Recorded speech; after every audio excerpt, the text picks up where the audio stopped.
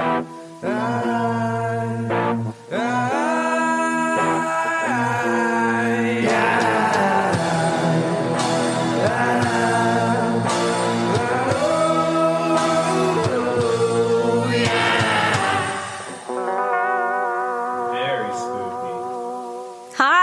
Corinne. Hello. Oh my gosh. We sat here in silence for a good 20 seconds before deciding to start the podcast. It was a rough start. We started, we stopped, and then we started again, and still remained in silence for some time. You know, sometimes we just have to take it in, soak in our surroundings. You know what it means, Sabrina? It means that you and I have a wonderfully comfortable relationship because we can sit in silence together. We can call each other and not say a word. We can just... And also not look at each other because we weren't looking at each other. We just knew the other person was on the screen and we stared off into the distance. We were like, is Ghost going to introduce us? I feel like we're like that couple that sleeps with each other on FaceTime from, you know. Oh, yeah. Like, I can't say goodbye. I can't say no, goodnight. You hang up first. You say goodnight first. Yeah. No, you hang up first. Okay, I guess we won't hang up. Let's sleep together. I was remembering back in the day when cell phones first became a thing and you would be texting your friends or like the boy you liked far into the night. And I was trying to think about what time I actually went to bed because it felt so late when I was younger. And I'm pretty sure I'd go to bed at like 10. Well, that's like me now. I still think 10 is so late. 10 is late. Put me to bed at 9, please. Turn on the ghost stories and head on to bed. Oh, this is 2 Girls, 1 Ghost. 2 girls, 1 ghost. And we are your ghostesses. That's Corinne. Hi. And I'm Sabrina. And this is an Encounters episode. Yes, this is what we like. We like them all, to be honest, but... Yeah, we really enjoyed doing the research and chatting through our stories. But it's also just, there's something about getting emails from our listeners that's so validating in our own experiences because we're like, hello, here are 1,000 examples of paranormal activity all across the world. And if you didn't believe us in our research, then you need to tell that to these 10 people's faces this episode that you don't believe them. Good luck finding out who they are. You'll have to get through us first and we're telling you it's true.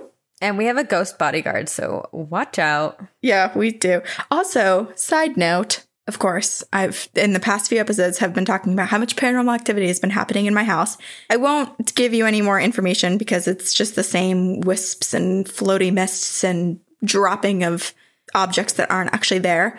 However, my mom and I started to speculate that perhaps I brought back a ghost with me from the Old City Jail in Charleston, South Carolina.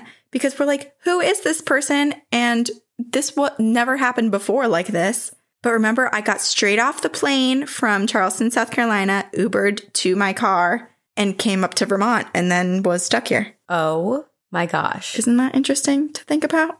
Might not be true. See, these are the moments where I like wish I was okay with Ouija boards and seances because I want the answers, but then that's like the doppelganger version of me, and I can't let her in. Wait a second. Oh, let me pull up my phone. Okay, so obviously you've heard me talk about TikTok because I finally, hold on, turn the volume off. Because I finally joined the party like everybody else and have been on TikTok and have been really trying to find all of the good paranormal videos, which one day I will share if anyone cares. Probably not. Makes me sound like one of my parents being like, watch this meme I found.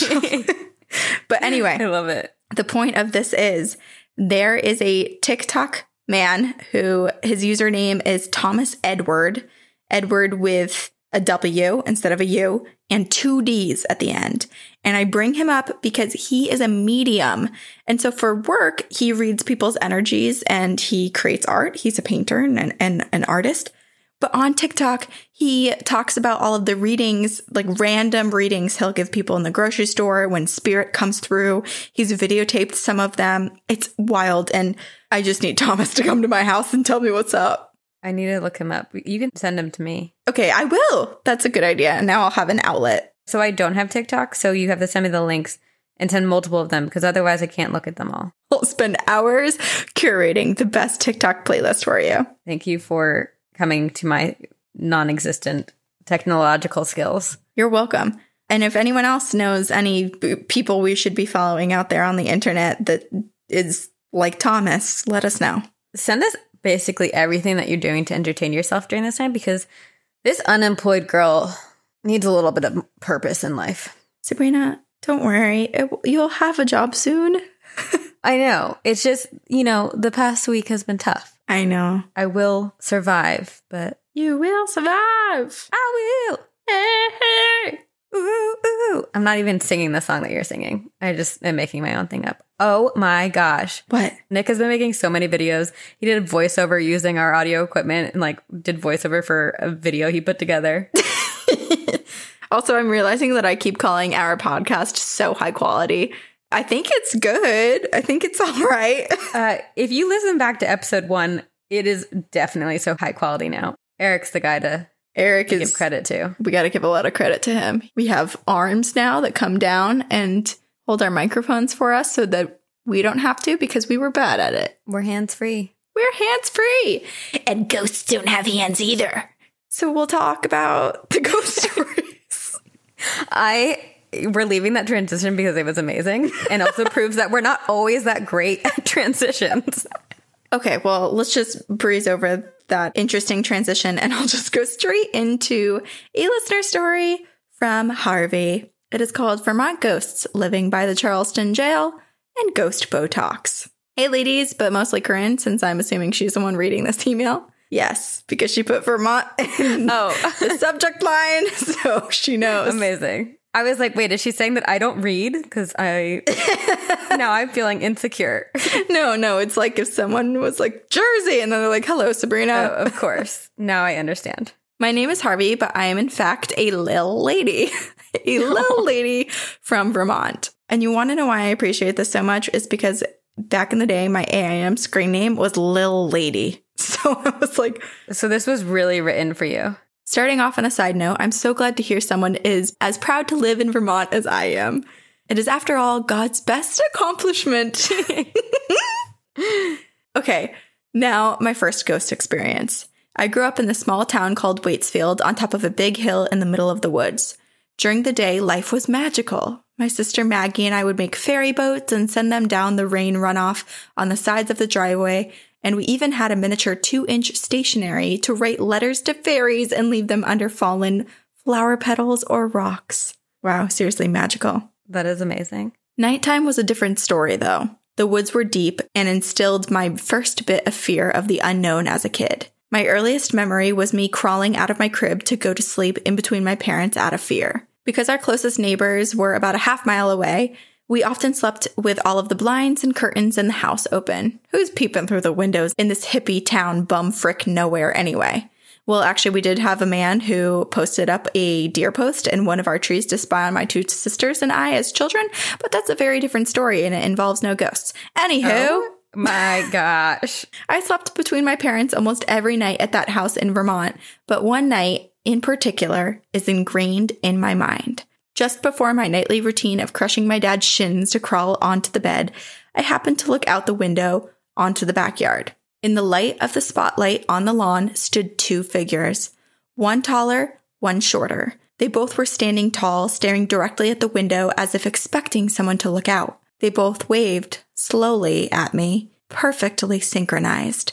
They were having a picnic, the quintessential red and white checkered blanket beneath them. It made no sense to my feeble child's mind or my half-baked 22-year-old mind now. I shook my dad awake and tried to direct his attention out to the window at the picnic freaks outside, but no one was there. He took me downstairs, rummaging through the junk drawer to find a flashlight so that I could take him outside to show him where I saw the two people, but no one was there. In their place were two large planters of my mom's. He pointed to them and he said, "See, that's all that it was. Just the planters." You can imagine the confusion and the rage of a child who no one believes. And when I was 9, my family finally moved from Vermont to a house in Wilmington, North Carolina. A very odd thing about the South is that in the homes of 2-story homes, the children often sleep on the second floor while the parents sleep on the first. This was all fine and dandy until the middle of the night in our new home when I had a longer journey to my parents' bed to escape demons. Yes, I still sought comfort sleeping between my parents at 9 and 10 and 11 and 12. When you walked up the stairs to the house, to the left was my sister Maggie's room, and to the right was my sister Jessie Fontaine's room. Now, down a long-ass dark hallway was my room and my dad's office. The hallway alone was scary, but what made it worse was that the light switch was in the middle of it, so you can bet your bottom dollar that I sprinted to flip that bitch on every night. During the day, my dad, when my sisters and I were at school and my mom was at work, said that he would hear footsteps of someone in dress shoes walking down the hallway. He would call out to see who was there, but no one ever was. Multiple times, my sister Maggie and I would come home from school and hear the same footsteps upstairs, always running to our neighbor's house thinking that there was a robber. But nope, never a robber, just a demon. Things in that house got so scary that my parents put a daybed at the foot of their bed so that when I came downstairs to find comfort, I wouldn't wake them up. On the rare occasion that I did sleep upstairs, I would always wake up in the middle of the night, and whatever I made eye contact with first would fall. Looking at a painting on the wall, it falls. Look at a poster rolled up on my dresser, it falls. If that wasn't terrifying enough, I was starting to realize that whatever invisible force was there was watching me sleep and watching my eyes as they scrambled around the room. Whenever this would happen, I would sprint down the dark hall, downstairs, and loop around back through the house since my parents' room was directly under mine.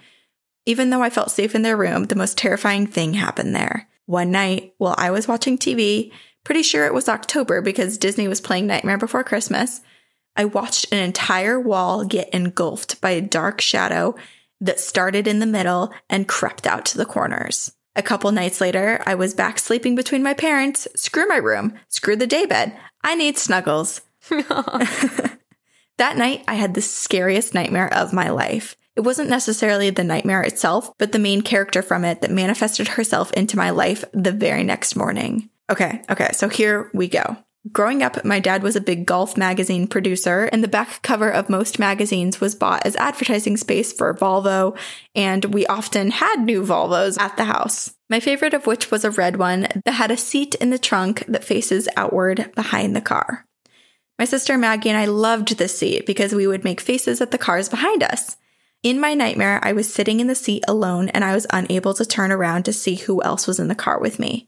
We were driving slowly through a creepy one-road town of gray and black. In the middle of the road stood a tall, skinny, pale woman with black eyes and a short, sharp, black bob. She was dressed in a long khaki trench coat. She just stood there, staring at me as the car drove away, giving me the same menacing wave the two people in Vermont gave me. They all look at me with the same blank stare that leaves me feeling exposed and terrified, and I woke up in a cold sweat. The next morning, my dad was taking my sisters and I to school, and we had the same morning routine of going to the same gas station, getting the same hot chocolate and snacks. It wasn't as tiny of a town as the Hippieville, Vermont, but small enough to recognize the people that we saw each day on our morning routine. That morning, as we stood in line at the gas station to check out, I noticed the woman in line in front of us had a black bob and a khaki trench coat, eerily similar to the woman in my nightmare. As she turned around to leave, she paused for a few moments to stare directly at me. She had the same tight, pale skin and endlessly deep black eyes. She stared for a few more moments and then just walked out. I never saw her again and haven't had any weird waving people incidents since. That being said, I have had ghost Botox. What?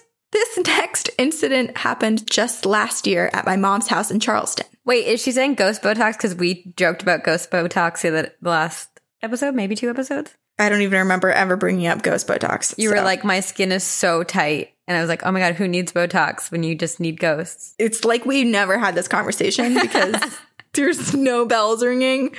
I'm hearing it for the first time. I re-listened to that episode. That's probably why. Yeah, otherwise we have no idea what we talked about unless we're the one listening back. We say it and then it's in the void. Oh gosh. Okay. One day I was there cutting a watermelon, like I do, and my dog Lily was sitting on the floor next to me waiting for me to drop a few nibbles. As I'm cutting the watermelon, I start to feel really negative thoughts invade my mind. Thoughts like, what if the knife just goes all the way through and cuts your hand? What if you cut off your fingers? And other weird shit like that. I looked at my dog and out loud started saying along the lines of, Lily, there's something in my head. And I knew the thoughts weren't mine, but had no earthly idea of where they could be coming from. They then started to fade away and I didn't think much of it. After I'd cut myself a serving of watermelon, the entire 12-pound watermelon, I went to my mom's room to watch TV. And out of nowhere, the bowl of watermelon seemingly exploded as if someone with massive hands just punched down on all of it, sending a slurry of watermelon juice and pieces into the air. I grabbed the dog and I sprinted out of that house so quickly. I called my best friend Morgan, who is a white witch, to try to help me make sense of it all. And after maybe 30 minutes on the phone with her, she told me to try to go back inside and assess the situation. As soon as I stepped inside, something stung both of my lips, causing them to swell up. Oh. I joked with Morgan that I had gotten ghost Botox, but sadly the swelling went down by night.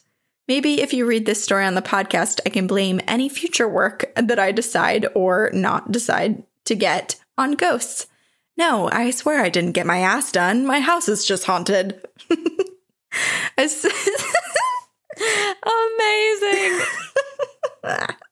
I love that. I still have no idea what happened that day or why the ghost had a personal vendetta against my friggin' watermelon.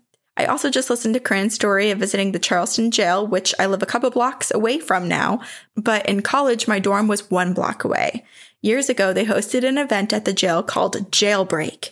Each cell was full of different types of artists, and outside had stages for musicians and dancers. There were a bunch of food trucks, alcohol stands posted up everywhere. Most jail cells were used as gallery space for various artists, and there were 2 cells that had different comedians rotating throughout the night. This sounds like a freaking dream. That's amazing. So amazing. It was Charleston's best event and sadly no longer runs because of safety regulations within the jail. I am a film photographer and have been shooting since I was 14. Even though I was only 18 at the time, I was a featured artist in this event. I had maybe 10 or so prints hanging up in the show 1 year. Hell yeah. After hanging them up for a day or 2 before the event, I came back the night of to find them all laying on the ground of the jail cell. As much as I wanted to believe the ghost was sabotaging me, it was simply the walls crumbling because the building is so old. I've taken a ghost tour there and sadly had no experiences, so sorry to end on an anticlimactic note, but I found it very funny. I'd love to send you ladies a print of my work. Yes. We would love that. Thank you. I've been rotating between your and Oprah's podcast for the last year to get a good balance of spirits and spirituality. Peace and love, your friend Harv. See you on the other side. Wow. Okay. What a crazy collection of ghost stories and experiences. Okay, the dream, though, with the woman that she saw the next day and the way that the woman stared at her before leaving makes me think that that woman had a dream about her the night before. Oh my gosh, I didn't even think about that. I immediately just thought she was a demon planted in the store. But you're on to something. I guarantee she's thinking, like, why is that girl staring at me? Right. And then she's like, oh, wait, why do I recognize her? Because in her dream, Harvey, a little creepy kid, was standing there just waving at her with no emotion. How interesting. Oh my goodness. But like, what does that mean? Why would, like, you don't really see faces in your dreams unless I think you've seen them, even if you don't like consciously remember seeing them. Right.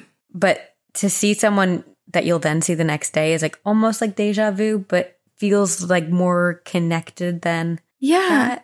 And it's interesting, too, that it was the same style of communication as when she was living in Waitsfield and in Vermont and looked out and there were 2 figures waving, but emotionless. And so first you would think, okay, well, one was something that she saw when she was a young child out the window. The next thing was something that she dreamt. Perhaps that was just an anxiety dream because of her previous experience. But the fact that the very next day she saw that person in the same outfit, all of that, I don't know. So strange. Yeah. And it sounds like she's quite aware of the different types of people that she comes across throughout the day and like on her regular routine because she mentioned that. So I think Harvey herself was thinking, is this someone that I've previously seen on my routine, on my commute? And somehow this is just happening, but I don't know. Maybe they'll become a part of each other's lives later in life. Yeah, maybe that woman in the trench coat is a medium and she's going to tell Harvey all about the spirit that's been haunting her. I feel like we're projecting what we want to happen onto Harvey, for ourselves onto Harvey. We might be. Okay, I have a story. It's called A Puddle of Blood in the Hallway, and it's from Lily. Guys, I really don't know where to begin. I appreciate your podcast and I think we'd be pals. I'd love to sit down with you and discuss all of my experiences and theories as well as listening to yours. I have many stories and I am choosing to share with you the first experience that truly gave me validation as well as some gratification of proving to a non-believer that ghosts and demons do in fact exist. For a little background information, I grew up in a haunted home in Alabama that was built in the early 1900s. In that house, there was a young girl whose energy felt calming, playful, helpful, shy, and I addressed her as Amanda because she once told me that her name was Amanda in a way that I really can't explain even if I tried.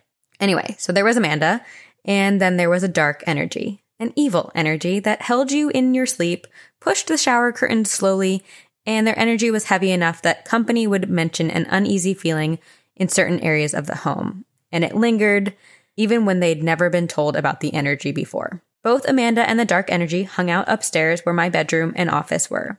This dark energy began to follow me to school, and little drops of blood would appear on my desk and the desks around me, but no one would be bleeding. And yet, there would be blood. And I wouldn't say anything even though I knew it was my fault. A teacher once pulled me aside and asked if he could pray for me because he felt a darkness around me. So anyway, to the validation and gratification. I had a friend who for years was really only my friend because our parents were friends. And so we were forced to spend a lot of time together. We went to school together, carpooled together, but we were very, very different people. I'd say we're like family in a way now, but when we were 14, she was the preppy popular type and I was a punk, quiet, angsty kid. And she was convinced my ghost stories were made up to add to my facade of being a darker punk kid. I honestly didn't talk about them much with her because she didn't believe me, but one day we were getting ready for school. It was a half day or something, so we were going into school late, so everyone in my house had left and the house was empty, aside from us. And we had no neighbors on either side or across the street, and the house was very silent. I remember very well putting on my mascara and hearing very clearly a small girl's voice come up from the hallway outside my room and say, "Hey." I turn to my friend and I say, "Whoa, did you hear that?" To which she replies, "Shut up, Lily," with an eye roll as if she was over my lies. And then even louder from the exact same area, "Hey!" To which I said nothing since I knew she wouldn't believe me. But to my surprise, my friend panics and says, "Oh my God, Lily, wait, I heard it. I heard it this time. What was that?" And I said, "It's Amanda." My friend looked blank-eyed and scared, but our carpool arrived, so we went to school and didn't talk about it, although it was clear that she was very bothered. But the scarier part comes when we got home from school. We go upstairs, turn the corner, and boom, there is a 2-foot-long, 1-foot-wide puddle of blood. I stepped over it and laughed and pointed. I told you so. I told you my house is haunted." This is not the first time that blood had appeared on the floor or on the walls around my house, or like I said, at school. And she stood there and had gotten up on her tippy toes as if to lift herself off the demonic floor and said, "I never wanted to have to see something like this." My mother helped clean it and told us it must have been from one of our cats. The 2-foot puddle of bright red flesh blood, yet no cat is bleeding, and if they were, they'd probably be dead. Okay, I think not, Mom. And my friend is still in such denial that she will stick with whatever statement my mom says, that it must have been from one of my cats. But I know better. Anyway, I don't have any more time on my break from work, or I would give more details on my hauntings of the haunted home in historic Montgomery, Alabama. By the way, my name is pronounced Lily. That's just how she ends it. Okay. This is so curious because the drops of blood, number one, that's just messed up. And I can't even begin to give any bit of explanation as to what they could possibly be or mean. She was talking about the drops of blood appearing around her desk and wherever she was. Drops of blood, not a puddle, a pooling of this blood. Right. Well, there's some experiences where it's puddles, and then at school in situations it's like drops, which almost makes me feel like something's hovering above her with a bloody nose, you know? Oh God, oh God. What does it want? I don't know. Do you think, this is going to sound so messed up, but do you think that maybe the little girl, Amanda, that something awful happened to her and that's why she passed away? And maybe she can't always make her presence seen, but she essentially she's always kind of like living out her injury. Okay, I like that version only because then that's like a cute, like Amanda's just going to school with Lily because she wants to like go to school and be a normal kid. Yeah. But the darker version is it's something dark, right, hovering over her and like latching onto her. And it's not just a pool of blood or drops of blood that are only visible to Lily. Her mom's seeing the blood. Her friends are seeing the blood. Her teacher is worried about her, wants to pray over her. I'd be so curious, too, if you took the composition of that liquid and had it analyzed, what it would show. Little scientist, Corinne. I know. Just call me a forensic psychologist. But I totally get where Lily's coming from with the validation that she got by proving to her friend that her stories weren't made up. Like, you can't ignore the whispers and the blood, you know? Yeah. It's like, you called me a liar, but I'm not. Exactly. I know. And then her friend got what she didn't deserve to be scarred like this, but whatever was in the house was not holding back just because there was a guest. Right. Well, and it was clear that she, based on the statement that Lily said, her friend said of like, I saw something I never wanted to have experienced. Right. Like, it's clear that she probably believed Lily, but she was just too scared to admit it. Like, she'd rather say no. Like, a lot of people would rather say, no, it's not real, than admit to it. And then when they experience it, it's like, I didn't want to know. I know. I'm curious as to how the cats behaved in that home. Yeah. If there were any particular spots, any corners, any rooms that they were really skittish in. Probably her room, Lily's room and office. Yeah, you're right. I'm sure. Yeah. All right. What do you have next? Okay. This is from Victoria. It is called Mermaid Past Life. Yes. I'm so stoked on this one. We needed something like this. Hi, Corinne and Sabrina. My name is Victoria, and I'm from the San Francisco East Bay. I found your podcast a couple months ago, and I've been listening to it religiously since then, trying to catch up. I'm currently on episode 50, covering alien abductions. Corinne began to mention how, when under past life hypnosis therapy, some people recalled past lives that were not lived on Earth. I had always wanted to email you girls, but once I heard this, something told me I had to pause the episode, hop on my laptop real quick, and tell you the story. I automatically thought about a dear friend of mine who was a mother figure to me. Her name was Carol, and since I was a teenager, I would visit her literally every day and just talk about life. I am now 24 years old, and unfortunately, Carol passed away this summer. Carol also happened to be a psychic. I never visited her because of that and never asked her anything unless she brought it up. I really just genuinely enjoyed her company. Also, every now and then she would randomly tell me things about life, and it scared the shit out of me because I knew no matter how crazy it sounded, it would become reality. Carol lived a very interesting life, and she had loads of stories. One day, she was venting to me about her brother. She hadn't seen him in years and always wondered where he was and how he was doing. Carol never knew why he had distanced himself and chose to cut her out of his life. She began to tell me about a dream that she had with him. This dream was actually a memory of a past life of theirs. In every life that she remembered, they were always brother and sister, but in this particular life, they were mermaids, and they were living underwater. I didn't say it out loud, but I automatically thought, I fucking knew it! They're real! Yes. Carol also mentioned that 2 other past lives were lived in what she thought to be London, and that it was always dark and gloomy, so I'm thinking probably around the 1700s, I'm not too sure. And another life was lived during the period of the Wild West. I completely believed in reincarnation, and her recalling these past lives to me just made me believe in it even more. Carol was super into learning about space and other planets, and now I understood why. Maybe this mermaid life was lived on a different planet. Oh my gosh, that's so interesting to think about. I wish I could have found your podcast sooner so I could binge it with Carol. I know she would have loved it as much as I do, and every time I listen, I think of her. See you on the other side, Victoria. Wow. Carol sounds like such a special person. I know. And so sensitive and so in tune with diving deeper on the past lives lived on her soul. And I'm curious what she'll come back as in her next life. I know. How cool. She was a mermaid. There's a planet out there where mermaids live. I mean, I still believe they live on our planet, but that's the first time I ever thought of them as aliens. And I'm kind of on board, and it makes sense. What if mermaids were aliens that came and visited Earth? You know how when you watch Ancient Aliens and all of those shows, they depict all of this artwork and cave art and whatnot that shows some sort of flying saucer or extraterrestrial activity on Earth. And so everyone's like, aliens have been visiting us for years.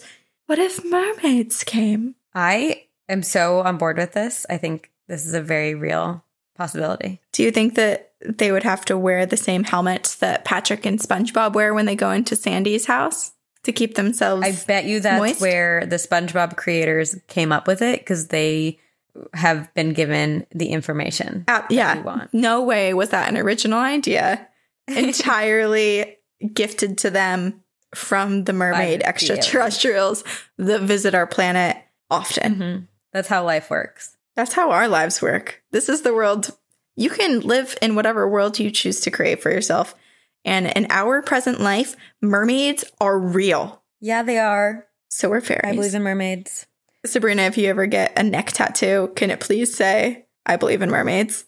I already have a neck tattoo. Oh, yeah. So Well, it's hidden. I was thinking like on the front, or like a Post Malone always front? tired. You want me to get a front tattoo? Corinne, I'm sorry to tell you, I'm never going to get a front tattoo. Just like a little choker. And then when you look real close, it's actually a tattoo and it's writing and it says, I believe in mermaids. Okay, well, maybe there's a tasteful way to do that. And I'm not going to do it, but I'm open to looking at other people doing it. Okay, I have a story. This is from Liv, and it's called A Happy Mother's Day for My Supernatural Mom. Hi, lovely ladies.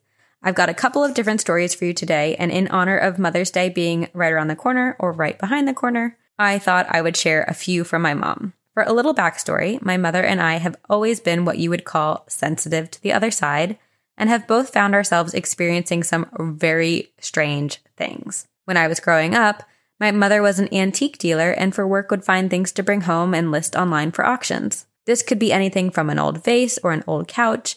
And when I mean old, I mean really frickin' old. My mother has purchased and sold things from the Civil War, the American Revolution, and many other different time periods. So cool. Now, some people say that spirits can attach themselves to things that were owned by them when they were living. And I think that is 100% true. Growing up, I was surrounded by things that were older than most people still alive on this planet, so I can certainly believe these kinds of items having the ability to expose you to things that go bump in the night. I would hear doors open and close on their own, footsteps walking up and down the hallway outside my door when I was the only one home, and I was even pulled out of bed once while I was sleeping. But those are stories for another time, so for now, I'll tell you about my mom's experiences.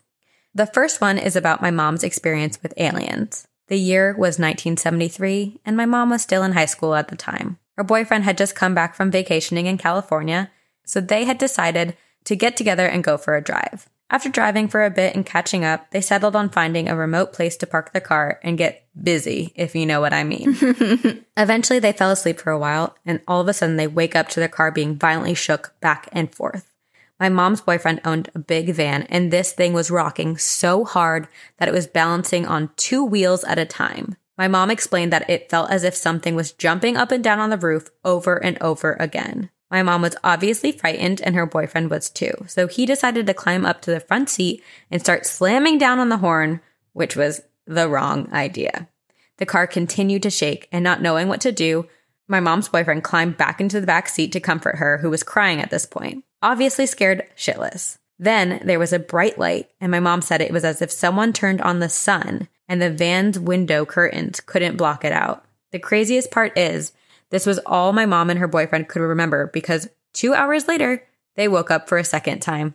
Only this time, everything was quiet, the van was not shaking anymore, and they both remembered everything that had just taken place, except they don't remember falling asleep for 2 hours. They were abducted. Yes. Although I have many more stories I could tell, this last one is about when my mom was living in Arizona with my dad when he was training for the Air Force. My mom and dad had just moved to what is now a closed base out there with my older brother, and they were settling in. My dad wasn't around the house a lot of the time because of his training, so my mom and brother were at home by themselves most nights. One night, my mom had put my brother down in his crib and went to go take a shower. Before she got in, she took off her pearl wedding earrings that she wore every single day and put them on the corner of the sink. After she was done showering, she got out and went to put them back in her ears, but they were gone. My mom panicked, looking everywhere she could think, but she came up with nothing. She even called a plumber to come and check the pipes. Maybe they had fallen into the sink, but there was nothing there, and the plumber said that if they had fallen down into the piping, then they must have been washed away. My mom was so devastated that she lost her wedding earrings, but eventually moved on and put the thought in the back of her mind. Then one day, months later, my mom put my brother in his crib and got in to take a shower. When she finished, she got out and there were her earrings, sitting right on the bathroom corner where she had left them months before. Thank you so much for reading my email. I hope it wasn't too long. I stumbled upon your podcast a year ago and have loved everything you guys have put out. I love to listen to your podcast while I cook, and the listener stories are always my favorite. I hope you guys are staying happy and healthy. Liv. Oh my gosh. I don't know where to begin. Okay, well, I'll just start backwards and then start at the end and then move backwards. Perfect. The missing wedding earrings just gave me so much, not like deja vu. I don't really know the right words to use here, but my family experiences that all the time. Not years that pass between finding an object and misplacing it, but we'll put something down and then sometimes it's hours, sometimes it's a couple days, and you'll go back to that same spot that you already checked so many times, and it is just so blatantly and obviously there. Oh my gosh, that's so weird. It happens all the time, like to the point where sometimes we don't even look that hard for things anymore. We're just like, give it a few hours and check where you thought you left it. It'll be there. That's wild. Part of me wonders if it's like it slips into like a different time almost, and then like catches up. I don't know. That's weird. But when I was reading this the first time, I was like nervous that the earrings were going to wind up in the crib. When her mom was putting her brother down, she was going to find the earrings like in the crib, which would have been like equally as creepy because it's like, did something put them in there? It's a choking hazard. And that's so dangerous. Yeah. Yeah. Oh gosh. Yeah. Good thing that didn't happen. I'm curious though. Maybe there was an old motherly spirit that was like, don't leave your valuables unattended. Teaching her a lesson. As if she needs any more lessons. The poor woman was abducted. Leave her alone.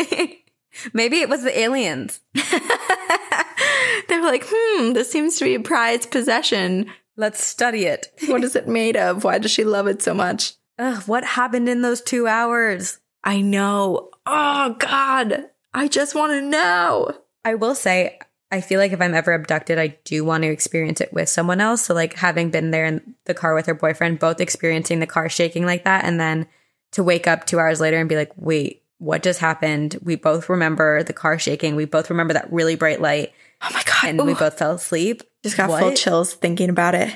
Because if you experienced that by yourself, I feel like you'd feel very isolated. No one would understand it. Yeah.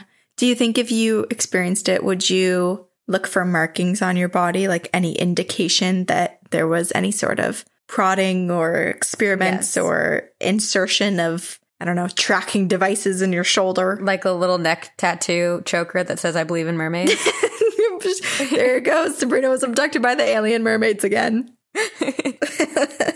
They came with an agenda this time. Mark everyone with I believe in mermaid tattoos. Oh, gosh. As soon as I start talking about aliens or thinking about aliens, it both is equal parts exciting and then the most terrifying thing in the world, because to me, aliens don't even seem paranormal. It doesn't seem like a supernatural thing that it's like... It's out of this world. Right. It is out of this world. But, you know, I just feel like with ghosts and stuff, there are so many people that are like, is it not? You know, there's so much back and forth, and it's just been a part of life to understand that there are people that don't believe it. Mm-hmm. Even though we very much do and are certain that it's real. But for aliens, it just seems so much closer to home because it's not like a ghost or the wisp of a figure rushing by. It's something coming and stealing you and wiping your memory and has intelligence and technology so beyond. It's fucking terrifying. You're getting very worked up by it, and I love it. We haven't talked about aliens in so long, and I'm thrilled. I feel like Jack and the Beanstalk, and I'm crawling up, and all these giants are just destroying me. Whereas I feel like my purpose has returned to be abducted by aliens. There you go. Who needs a job when you can just hold up a sign to the sky every night? Take me. I'm going to start an Instagram account where it's like man with a sign, but it's like girl who wants to be abducted. Girl with an abduction obsession. One day, Sabrina, it'll happen for you. I just know it. But like maybe we don't say that. I don't know. Yeah, do we want it to? Do we not want it to? If I can remember it. But maybe I don't want to remember it. See, oh God, I have so much indecision. I know. Okay, what do you have? Okay, this one I actually read to my mom earlier today because it got me. This is from Kashina, and it's titled Haunted House, The Spirits That Saved Me. Hi ladies, my name is Kashina, and I listened to the very first episode of your podcast a couple weeks ago. I honestly forgot to listen for a while until I got quarantined and laid off thanks to COVID-19 because California. I like how the blame is on California in the sentence. California. Because California. But I got to listening tonight while I was cleaning and decided to send you an email, although heads up, some of what you're going to read isn't pretty in the slightest. And this is only one of my stories. I'm half Native American and my family on both sides has a lot of spirit activity, but this one is one that I can remember best and with the fondest memories. I can send you another of how awful Ouija boards are and how that nearly destroyed my life because my, quote, friends sucked. But anyway, back to the story. I lived in an adorable little harbor town in northern Michigan, Alpena. We lived in a house in the middle of the town that had an interesting layout. It was a 2-story house with a basement, but the garage had its own separate level, so it technically was 3.5 stories with the basement. The basement had a little corner, and in it, no matter what you did, lighting a candle, shining a flashlight directly into it, etc., it stayed dark. It just eats light. We had this woman that used to walk up and down the stairs and down the hallway. She did this periodically throughout the night and had a dislike for my mom and one of my dad's half-brothers. I'll get into that in a minute, but in my parents' room, my parents had seen our neighbor's son who died in a motorcycle accident the summer before we moved in, which was the same summer my younger brother died and the reason we moved across the country to Michigan. And I had something entirely else in my closet. This thing in my closet would wait until after midnight, and I knew it was that time because my dad usually closed the door a little hard on his way out for work. It would creak open my closet door and slink across the floor. There's no other words for it because it was a horror movie movement. Then it would get to the end of my little twin-sized bed, rise up, and stand there until my mom's alarm went off at 6 in the morning. 6 hours. 6 hours. 6. I was only 4.5, but I learned to sleep through it. And after the first few nights, I figured that it wasn't doing anything besides watching me, which was scary, but at least it was like clockwork. And the days that my dad had off, I slept through it and didn't even notice it. My mom lost herself after my brother died. A lot of people said that it was amazing that my parents stayed married as long as they did after he passed away, but it was an unspoken agreement that it was only until I was out of the house. They didn't communicate and they argued. And when my mom was angry, she took it out on me. A lot of hospital visits and police reports can attest to that. Around the time of my first hospital visit because of my mom, my dad's younger half-brother started taking a dark interest in women. I'm going to insert a trigger warning right now for sexual assault. So if you would like to fast forward, I would suggest fast forwarding probably a full minute. I was molested by him from the time that I was 5 until I was 7, and we packed up to move back to California. I wasn't the only one in the family either. 4 of my cousins were as well, and he was charged for rape and aggravated assault at 16. But depressing part over, here's where it gets odd. The woman on the stairs began reacting to my mom. Every time it was just the 2 of us home alone, she would throw things at her, break pictures, vases, anything that kept my mom up and busy and away from me. She threw an entire entryway table that was at the landing of the top of the stairs down it at my mom while she was chasing me, screaming at me. She threw a mason jar that shattered against the wall next to where my dad's half-brother was standing, and the glass cut his face to the point where my aunt had to drive him to get stitches. When he was staying over at the house a few times, he tried to get into my room. The thing in the closet stood in front of my door and kept it closed. Every time he stayed over, that thing came out sooner, and it stayed out until my dad or one of my uncles came home to get me from my room. It made it impossible for him to open the door no matter how many times he tried. And in the morning, he would check my door to see if there was a lock because he wasn't able to jiggle the door handle. It irritated him. And the last time he tried, the lady shoved him down the stairs while the thing kept my door closed. It raised a lot of questions from my dad. Why was he upstairs when the guest room wasn't? And he wasn't allowed back over after that. And the lady and the thing in my closet, they went back to their normal habits, except whenever they protected me from my mom. Whenever I tell other people this story, they get confused because they don't know if the thing in my closet saved me or was keeping me for itself. All I know is that I felt safest in that room because whatever was trying to harm me had to get past both the cranky old stair woman and the thing in my closet.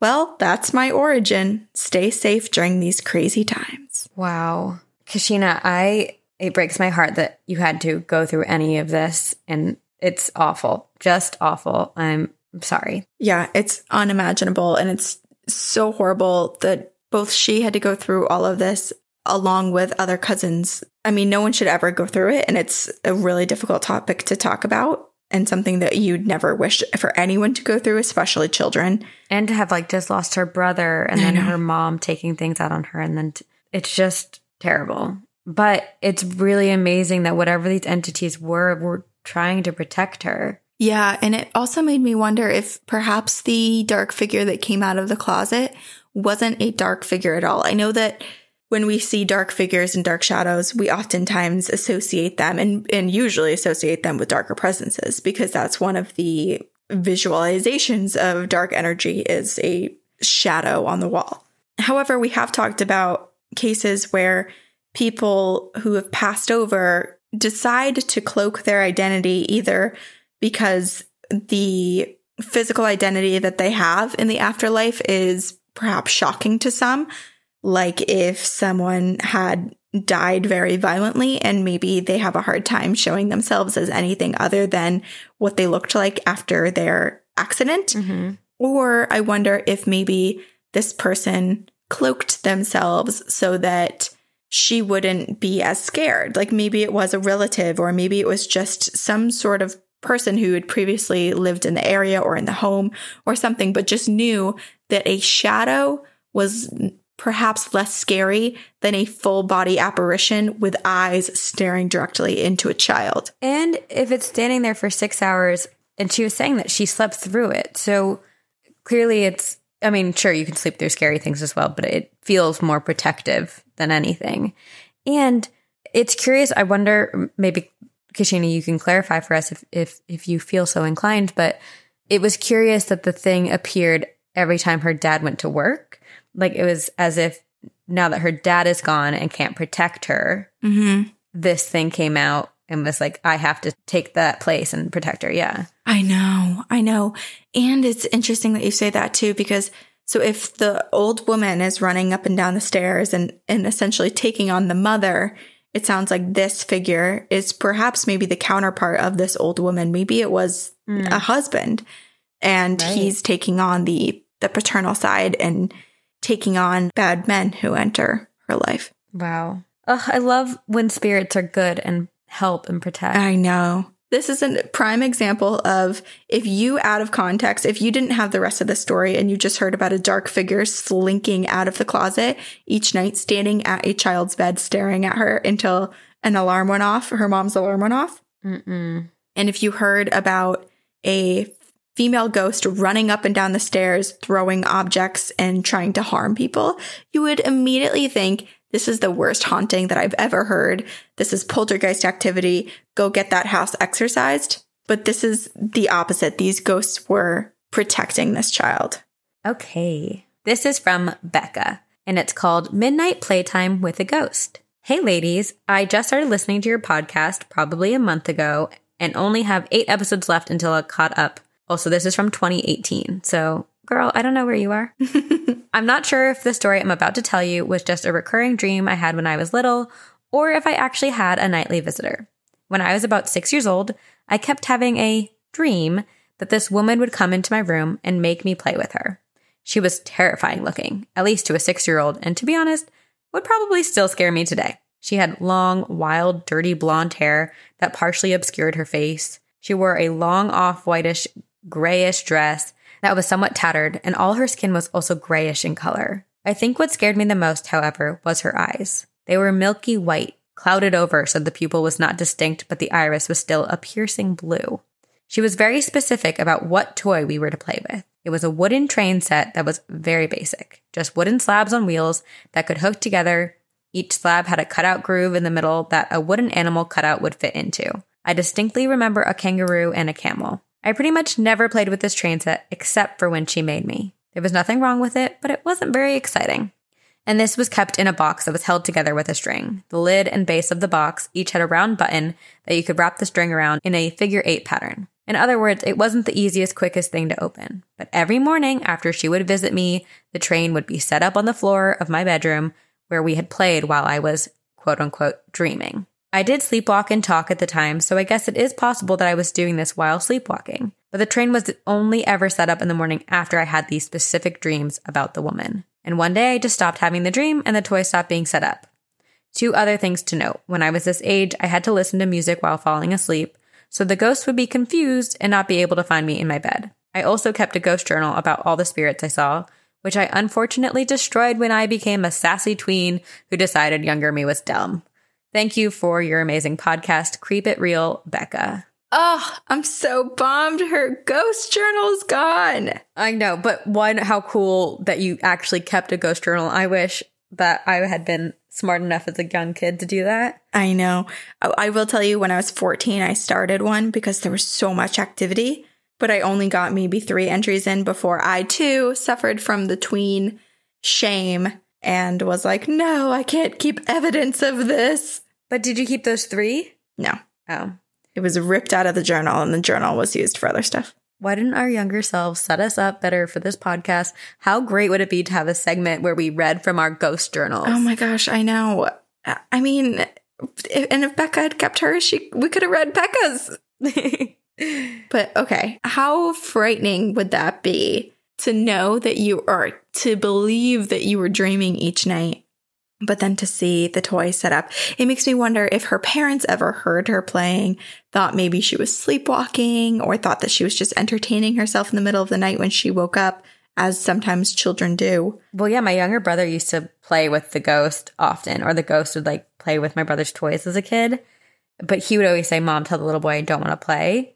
But the fact that she was sleepwalking and talking makes me really think she was sleepwalking and talking with this woman or with other ghosts. And her dream was not just a dream, it was real. Very much so. Yes. Oh my gosh. So scary. Wait, was it a woman or was it another little child? It was a woman. For some reason, I was picturing a child this entire time. She didn't specify age, but she said a woman who was very creepy looking to a child, to 6-year-old her.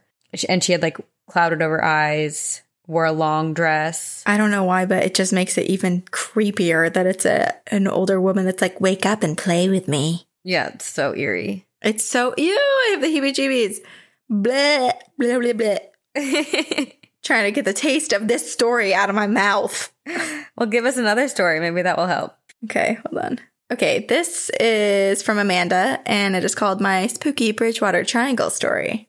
Hi, ladies. My name is Amanda, and I just listened to your most recent episode about the Bridgewater Triangle.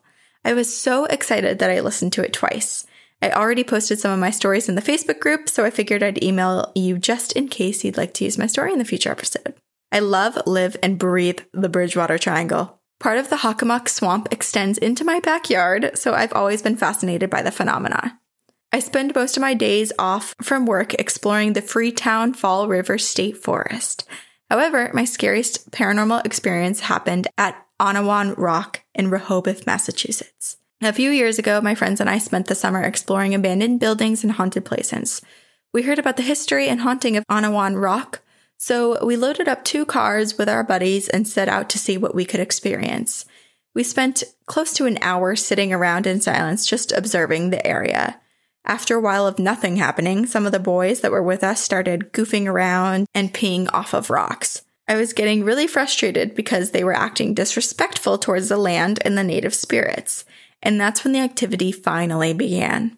It started with slow, steady drum beats off in the woods. I thought my mind was playing tricks on me before another friend mentioned that they heard it. Soon, we heard what sounded like shouting and hollering over the drums, and the noises gradually got closer to us, and we could hear movement from all directions. I was getting really emotional because I knew that the boys had upset something, so that's when I decided to leave.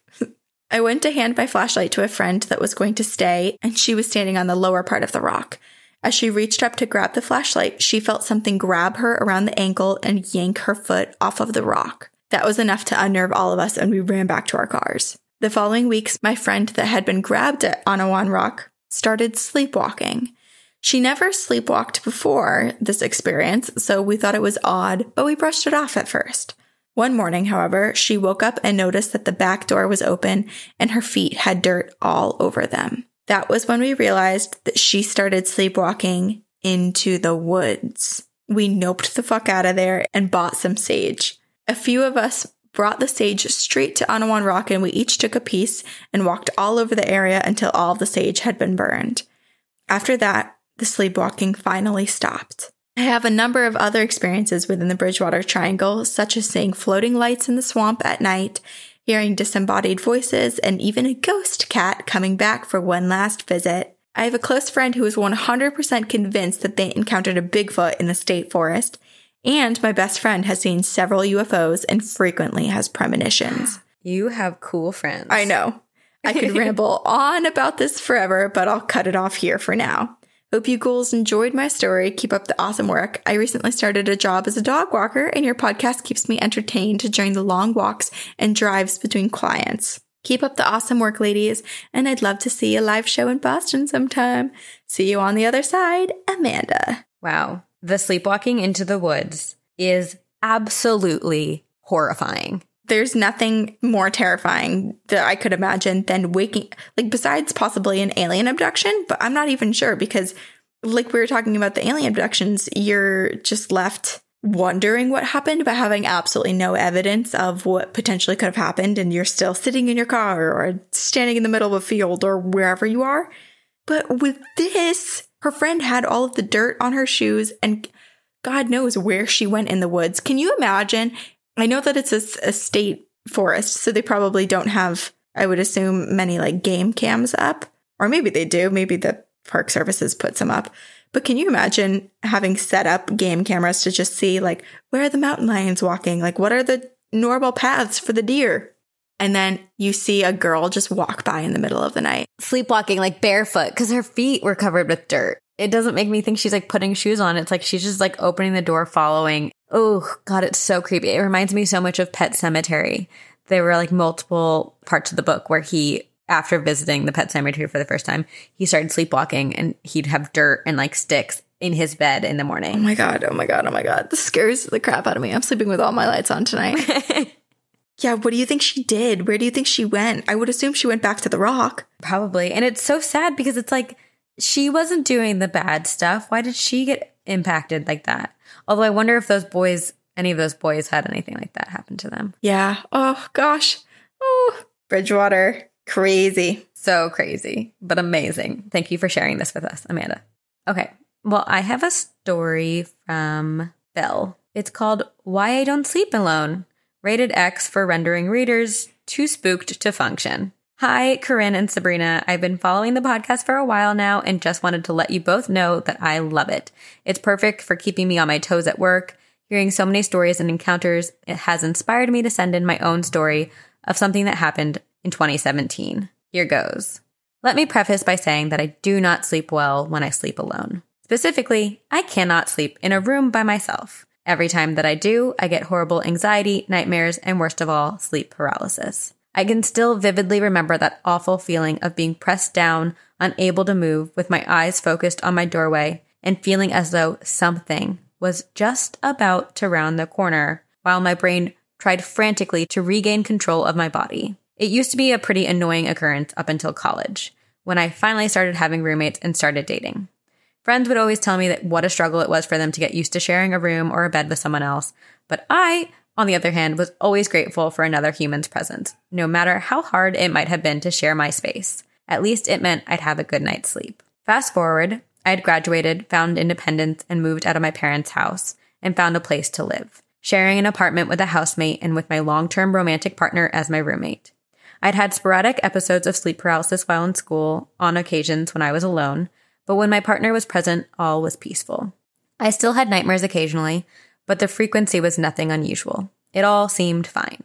Fast forward again to the 2017 winter holidays. My partner found some time to plan a trip down south to visit family, And due to my work schedule and the 3 cats we had adopted in our first year of cohabitating, I elected to stay in the city. It didn't hit me until later that this would be my biggest stretch of time sleeping alone in quite a while. It didn't seem like a big deal at first. At night, I would meet friends for dinner or else invite them over to my place where we would hang out. However, the time would inevitably come when they would stand up, announce that it was getting late, and leave. Not wanting to impose or be called a chicken, I would walk them to the door and say my goodnights and goodbyes. My housemate would retreat to their separate bedroom, and I to mine. And to cope with being by myself in that dark and eerily quiet space, I would sleep with the light of my humidifier device on and gather up all 3 of my cats to comfort me. One night, I was in an uneasy state of slumber when I thought I heard the door to my room open. My eyelids felt too heavy to lift, so I tried to turn my head toward the sound. At the time, I was laying flat on my back with my toes peeking over the edge of the mattress, and I could feel as if someone had stepped in and was now approaching my bed, stopping right against the edge where my feet were. My sleepy self somehow reasoned that perhaps it was my partner returning home a few days early as a surprise, and that they were going to give me a greeting kiss to wake me up. I felt arms touching either side of my legs, as if someone were right over me and poised to get on the bed. Then the heavy weight of another body on the mattress. I remember that I drew my legs up so that my knees were raised, and I felt someone lower their body so that they were between my knees, hovering over me. Despite being drowsy, I mustered up enough energy and managed to say my partner's name. Then a realization hit me. I had spoken to my partner earlier that night, just before going to bed. In our video chat, they had been on a bus heading further south to continue visiting other relatives. They were not on their way back. They were not in my room. I forced my eyes open and immediately felt pricks of fear up and down my back. On top of me, pinning me down, was a long black shadow. Its eyes were sharp and red and flickering. As I stared on in numb terror, it slowly continued to lower towards me. I didn't know what it was. I had never seen anything like it before, but looking at it made me feel huge waves of dread and anxiety unlike anything I had ever felt before. All I could think in that moment was that I had to move and I had to do it now. So I tried my usual sleep paralysis wake-up technique. I closed my eyes, gathered up all my energy and willpower, and thought repeatedly to myself, wake up now, wake up, wake up, wake up. And the weight was gone. I opened my eyes and sat up. My bedroom was dimly lit by the glow of my humidifier. One of my cats, who normally slept right on my face, crept out from under my bed, looked at me, and was confused by my panic. I looked around, but there was nothing in the room.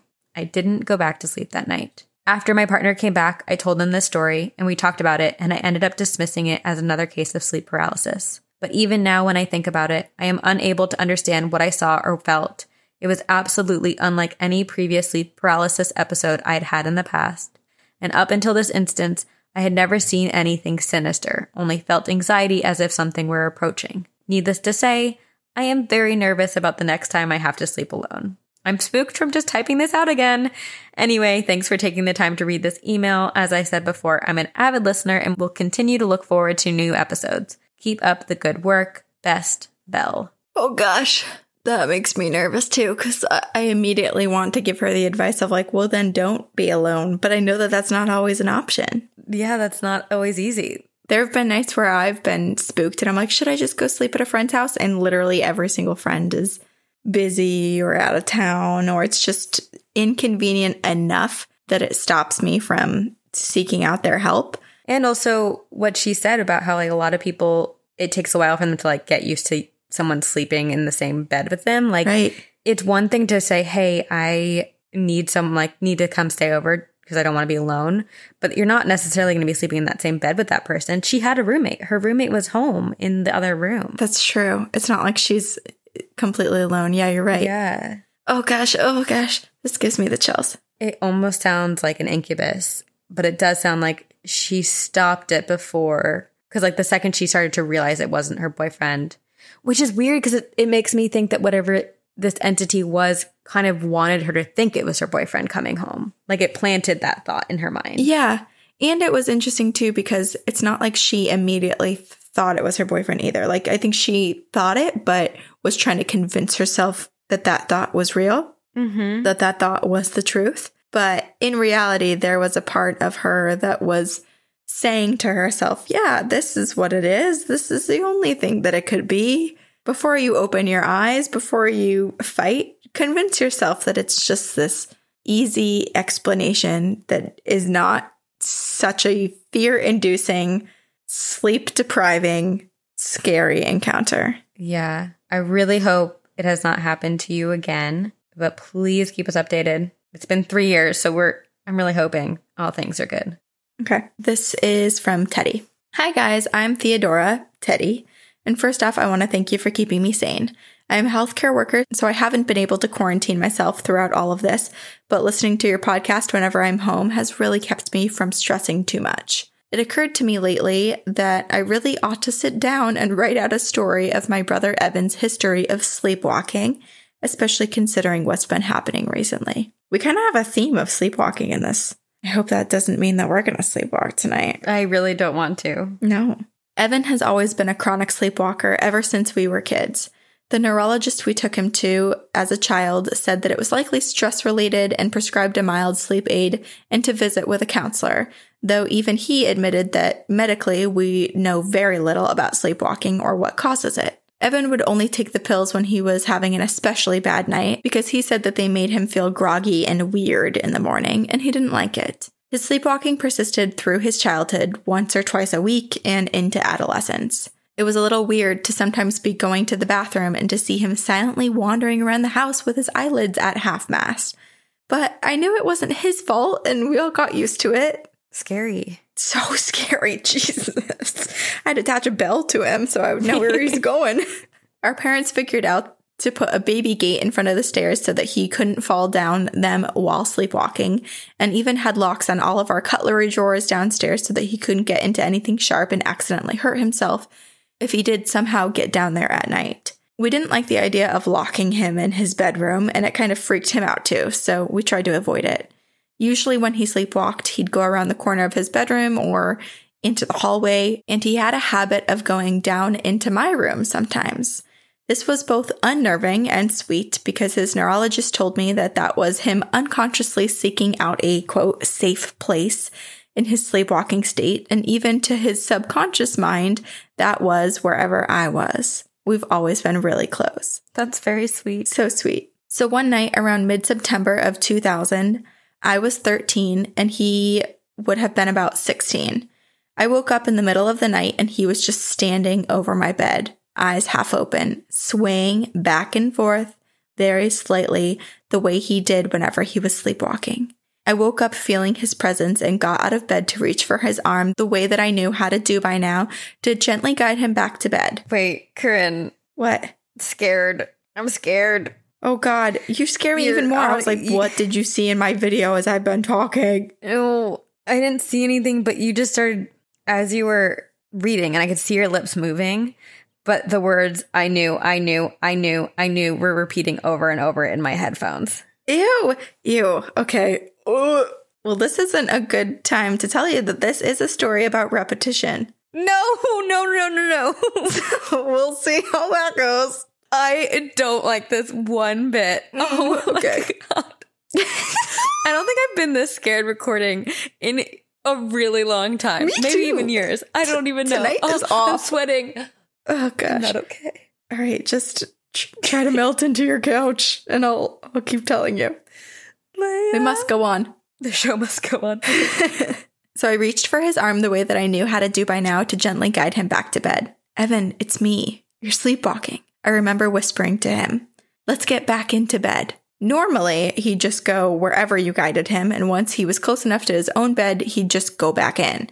But not that night. That night, he refused to budge, and when I turned to look back at him, he was staring at me with his eyes wide open. There's something in here, he said to me. Him talking in his sleep or during sleepwalking was much more rare, but it did happen occasionally.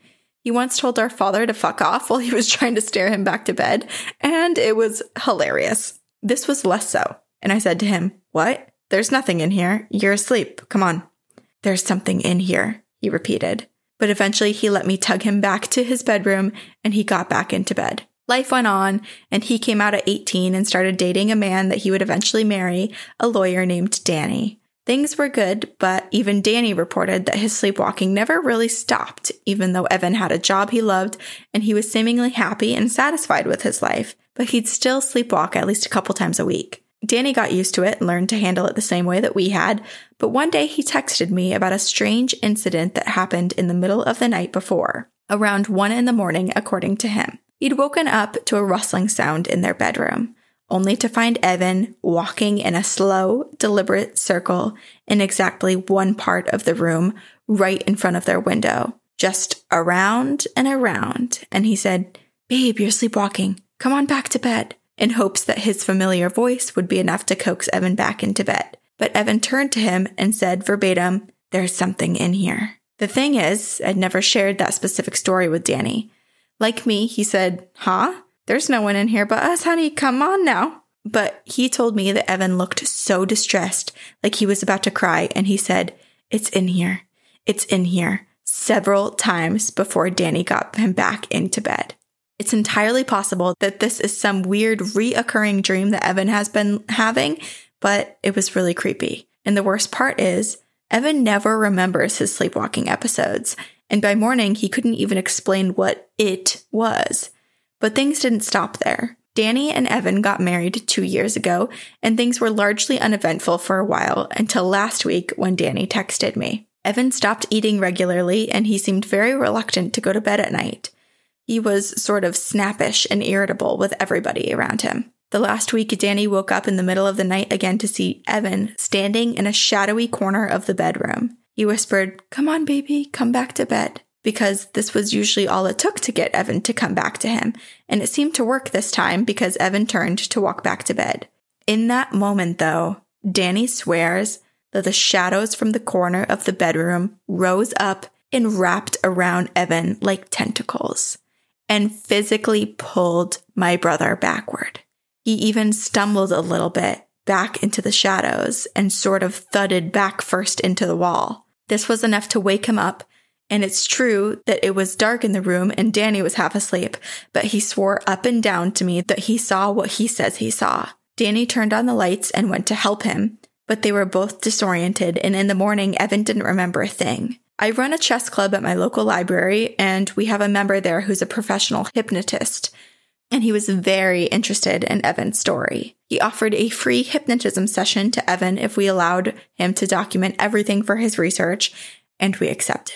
Evan was under for about 20 minutes, and he sent us a copy of the video. Most of it is mundane and boring, Evan mumbling nonsense, honestly. But then John, the hypnotist, started asking him about it, the it he only sees when he's sleepwalking. "What is it?" John asked. "Something is in here," Evan said. And well, that bugged me up.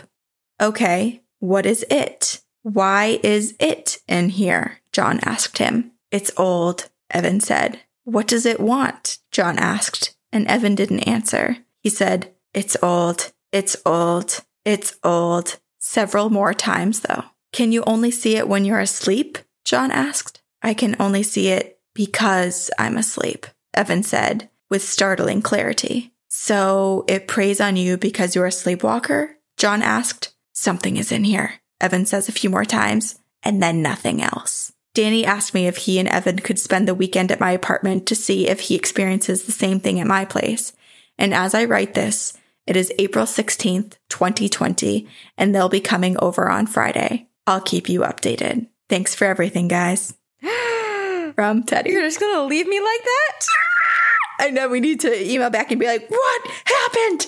Okay, we need to see if Teddy email since then. Gosh, you can't leave us hanging like this. I know. I have full body chills from this story. I read it earlier and I couldn't even fully read every single sentence and word in it because I was like, this is too scary. I'll just read it in its entirety for the first time on the podcast. I'm not well. No, it's messed up.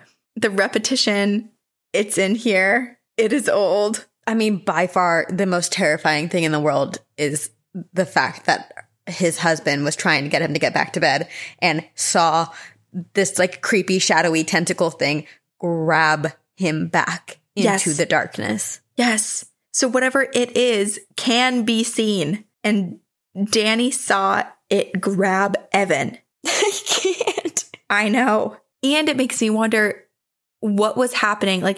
What is Evan's awareness of it? I know that he said before that he had no recollection of it.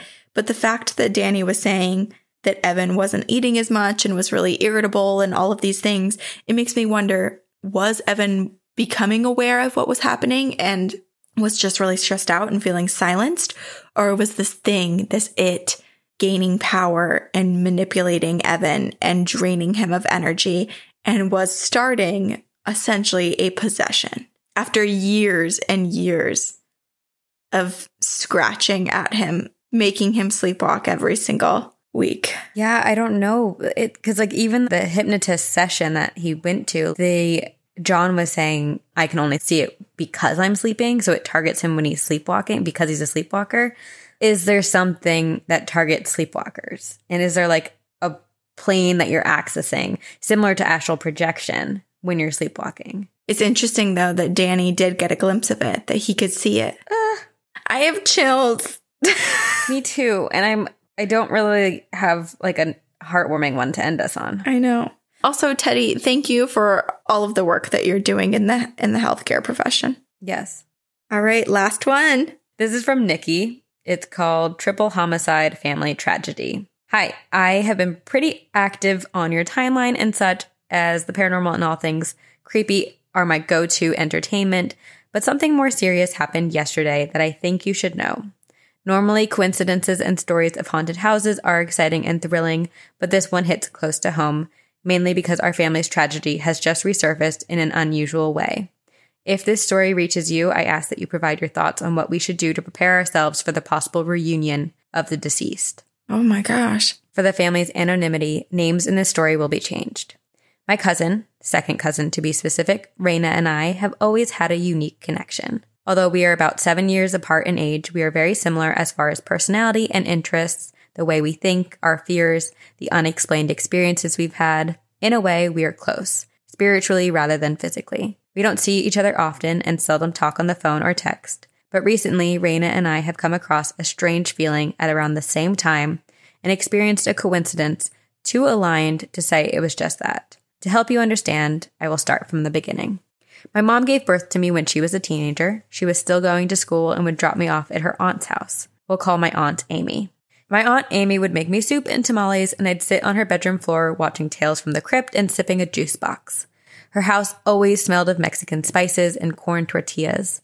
It was a cozy smell, and for much of my childhood, I'd watch her cooking something with a hand towel over her shoulder in her favorite attire, blue jean shorts, a striped polo t-shirt, and high socks with tennis shoes.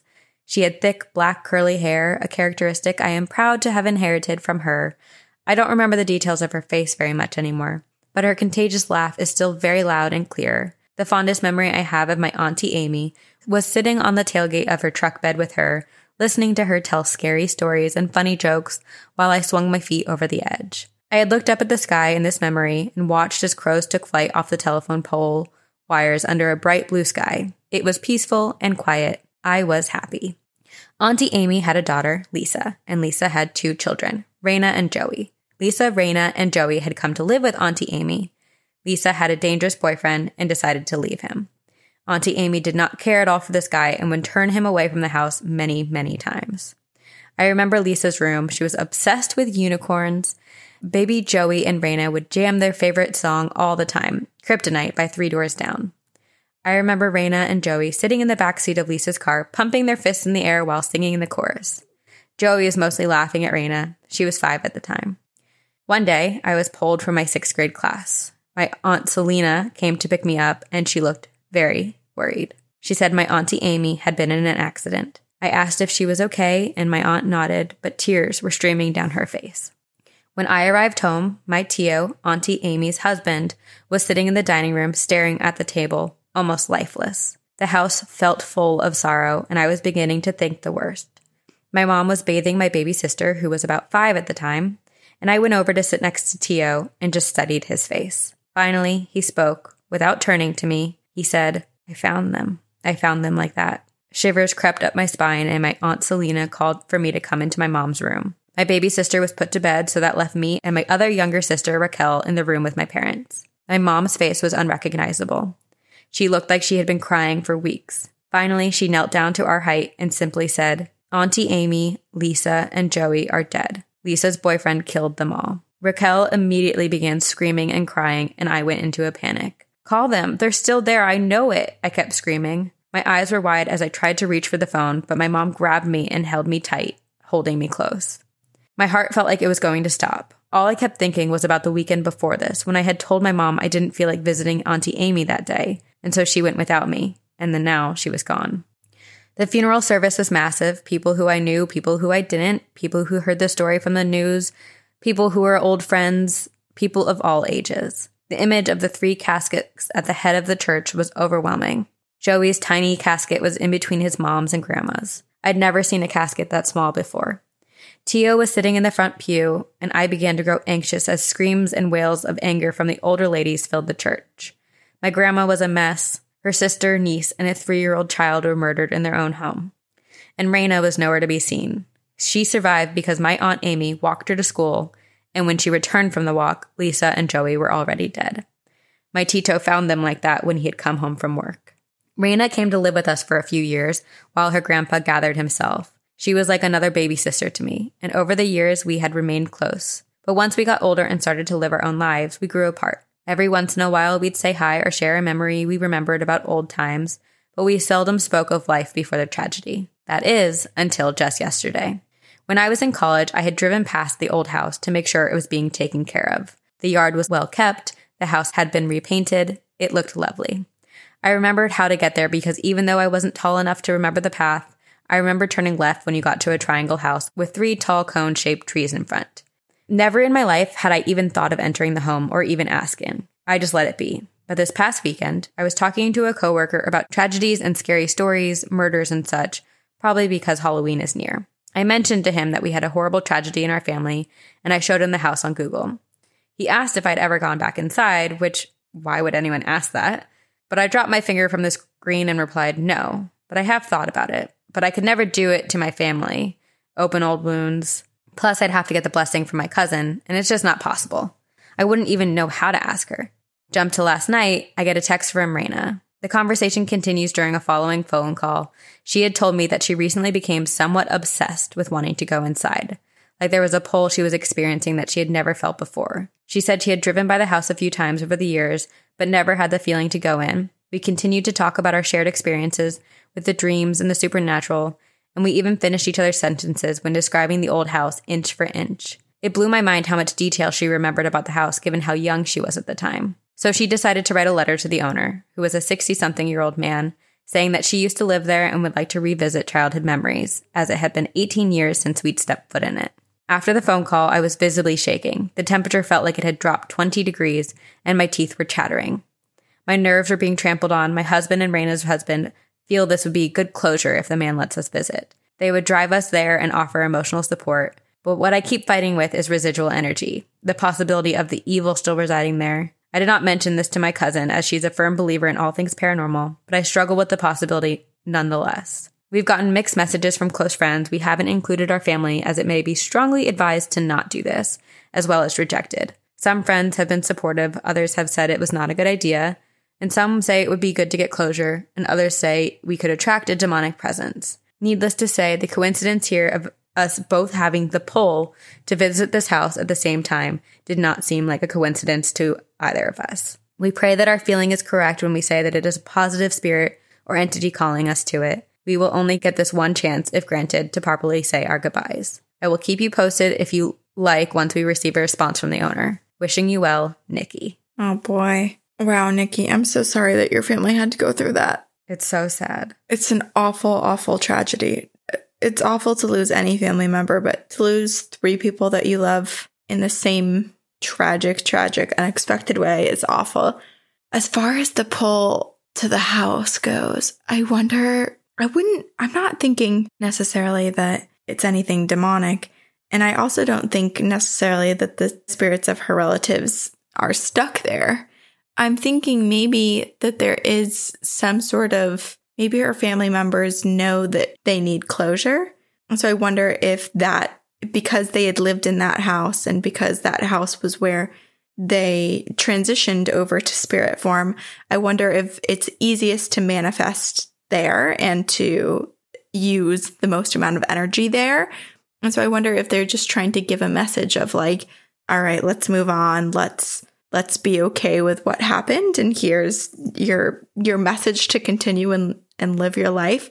And so they're trying to call them back because they know that they have the most ability to accurately give that message if it's done in or around the house. Yeah, that's interesting. I don't know. I agree with you. I don't get a negative feeling about it. It does seem like maybe, and granted, I'm not a therapist or professional in any way, but the idea of seeing it going there for closure seems like it might be helpful. Right.